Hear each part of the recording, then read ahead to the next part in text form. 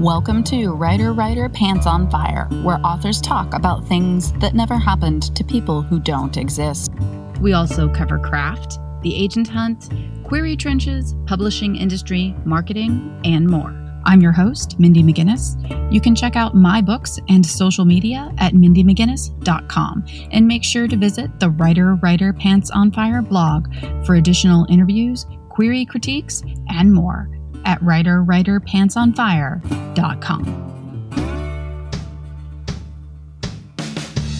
And don't forget to check out the Writer Pants on Fire Facebook page.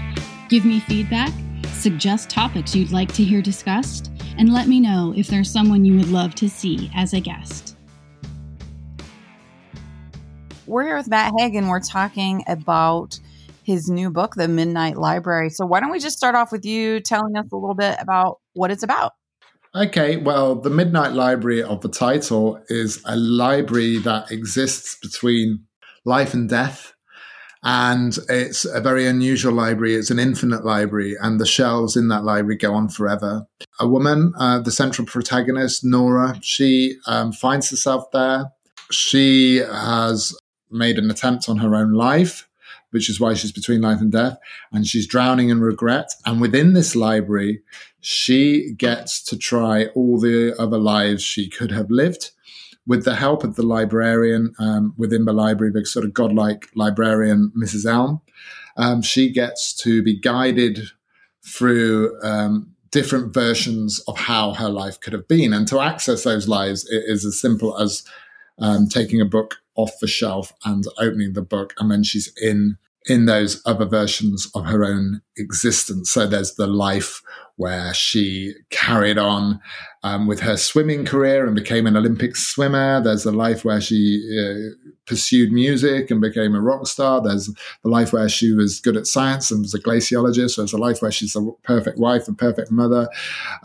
All of these different versions of how her life could have been, which she's sort of been having wish fulfillment fantasies about in her real life, she now actually gets to see if the grass really is greener and works out how best to live her own life and whether her life is worth living. You talk a lot about time in many of your books. It seems to be something that you think about a lot.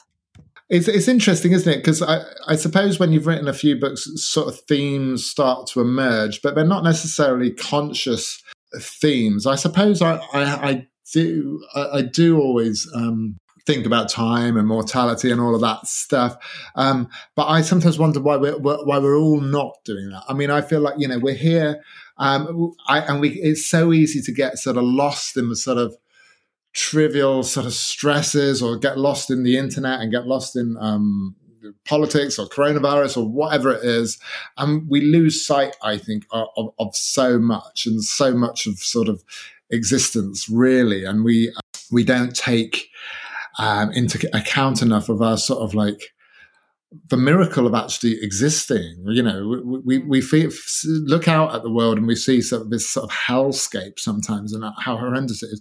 But essentially, we are alive. We are on this planet. This only planet. The only planet we know of with life on it, and we get to witness that. We are like the universe witnessing itself, and we get so swamped by our sort of human concerns, and quite rightly so. And there's a lot to get angry about. I'm not belittling any of that, but I think sometimes to look at the big picture, to look at our place in time, look at our place in space. And I think novels are a perfect way to do that, because obviously you're telling a story, but within that story you can have a lot of sort of philosophical asides and points about existence. And it's, I believe first and foremost a book should be entertaining, but I also think you can have your cake and eat it and put stuff in there which makes people think and contemplate, and that can be part of the entertainment itself, I suppose. Oh, yes, absolutely.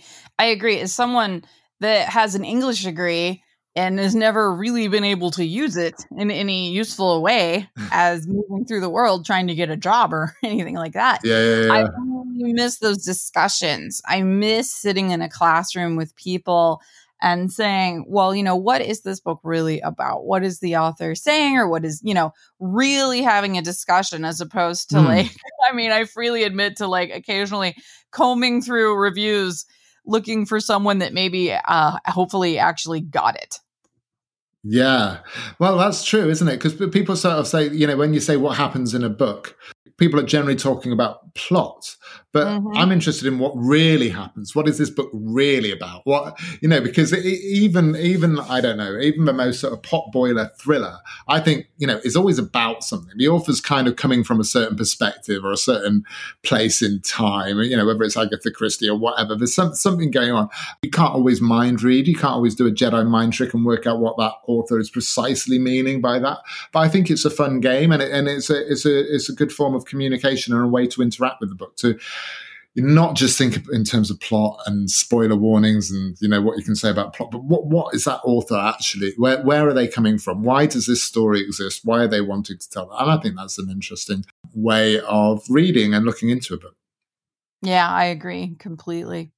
So I wanted to talk, you mentioned COVID, you mentioned the epidemic and all the things going on in the world right now, which it does seem to be like, I'm in the US and like practically half of our country is on fire. And then the other half that is not literally on fire is metaphorically on fire. So you mentioned before your memoir and a couple other books that you've written, specifically Notes from a Nervous Planet, I enjoyed very much in dealing with depression and anxiety. But if you could talk a little bit about being a creative, being a writer specifically, in the current environment, how to handle, or how you maybe handle or find ways to handle things like depression and anxiety, is being a creative helpful in this arena? Do you use writing as therapy in a way, or is that a separate act for you? Yeah, it's interesting. Well, I mean, firstly, I've got to massively check my privilege here, because I think being a writer, and being a writer who earns enough money to just do writing, who has a publisher who wants to publish me and all of that, means that the transition in 2020 hasn't been that big for me compared to other people. So my life hasn't fundamentally changed. Obviously, the news situation, the global situation, the situation in your country, the situation in my country isn't even great either. We're like handling everything the worst in Europe. Yeah, all of that stuff gets in, obviously, but I have to acknowledge that so many people have it worse. Even within this sort of arts and culture sector, I feel like books have been relatively, certainly the sphere I'm in, has been relatively insulated compared to, say, if you're working in theatre or something like that. But, I feel like anxiety for me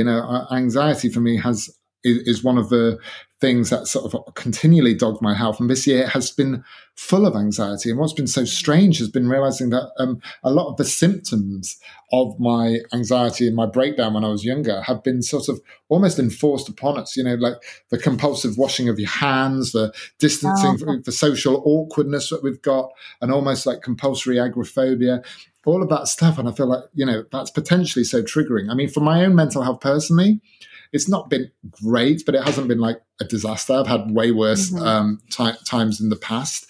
And actually, I've got a lot of writing done. And writing fiction has been,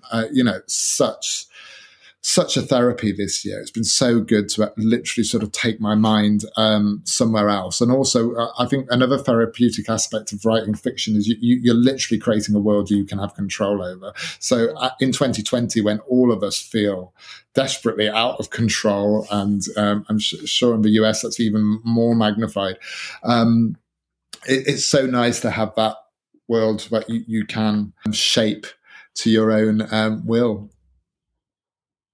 That's absolutely true. I agree, and which makes me sound like a megalomaniac, doesn't it? Bending the world to my will, which I suppose, that is basically what writers are doing. They're sort of like imaginary megalomania. Yeah. I mean, that is pretty much what we do. So, I mean, it's a nice escape. I decide what happens here. That's good. I mean, I agree with you. I also am fortunate enough to be able to write full time. And so many of my friends, not just writers, but also, just people out moving through the world, lost their jobs or had to stay home, and they would talk to me, and people would ask, how was lockdown going for you? And I'm like, my life basically didn't change. I'm home every day. I'm alone. I've been on lockdown since 1999, so that's kind of how I felt. I was like, well, and it does make you go, question a little bit about how you're leading your personal life. Yes. But yeah, I mean, the world ended, didn't really affect me. That's definitely leading an insulated life. But interestingly enough, some of my friends that are writers who, fortunately for them, in their past have never really had to deal with depression or anxiety, and suddenly they do, and the world has just become too much. And I have quite a few friends. They didn't have any coping mechanisms that they'd already honed for themselves, like throughout their lives. And I know quite a few people that just had almost mental breaks. They were like, I can't do this. In some ways, I was already, like you said, I was preconditioned for this. I'm doing fine. I think that's true. And actually, I was literally in an anxiety dip in December and January this year, pre-COVID. And so I was recovering from that. I remember world news happening. And my own anxiety actually sometimes, in a strange way, is almost... It's almost better when I have something real to worry about, something outside of my own brain. The worst type of anxiety for me is when I get into this sort of loop of self-referential anxiety where you're anxious because of the anxiety or you're depressed because of the depression, and then you can't get out of it. And sometimes, like we used to live next to a river in York in the north of England, and I can remember nearly falling into a depression. And then the river flooded and the water came into our house and it destroyed our kitchen and it destroyed everything. And everyone was suddenly so sympathetic towards me and say, oh, this must be dreadful and it must be devastating and all of this. And actually, I felt better in a weird way for having that sort of like caveman brain kick in. And it's like I had a real situation to deal with. It suddenly took me out of myself into an external reality. The trouble is, I suppose, this year, our external reality has felt so beyond our immediate control. Yeah. That sense of uncertainty adds to it and stuff. There's a great book, actually, When Things Fall Apart, by an American Tibetan Buddhist, Pema Chodron. And I read that for the first time this year. And it's what's great about it, even though I'm not a Buddhist, it's just a great book about uncertainty and about how we sort of frame, in the West, we frame uncertainty as this negative thing. But actually, uncertainty is also the source of hope, and it's the source of good stuff, and how we have to sort of accept despair and suffering as part of the same whole as joy and contentment and calm and all those things. And we've almost conditioned ourselves to believe that our life is a failure if it has any kind of suffering or pain within it. But a kind of Buddhist holistic approach, I think in 2020 has been very soothing for me. So yeah, I've been getting a little bit spiritual. That's wonderful. I will definitely check that out. That sounds like a good read for right now. Why don't you let listeners know where they can find the Midnight Library, which it's going to be all over the place. It was recently picked for the Good Morning America Book Club read for October. So congrats on that. Yeah, it was published yesterday in hardback. I'm very lucky. Viking have given it a gorgeous cover design and everything. And yeah, I mean, my other regret about this year is that I'm not actually able to do a book tour in person, and I'm stuck in England doing Zoom. But it has meant I've been able to chat to lots of people and contact people, and I'm very active on Instagram and Twitter and all those things. So yeah, feel free to say hello there too.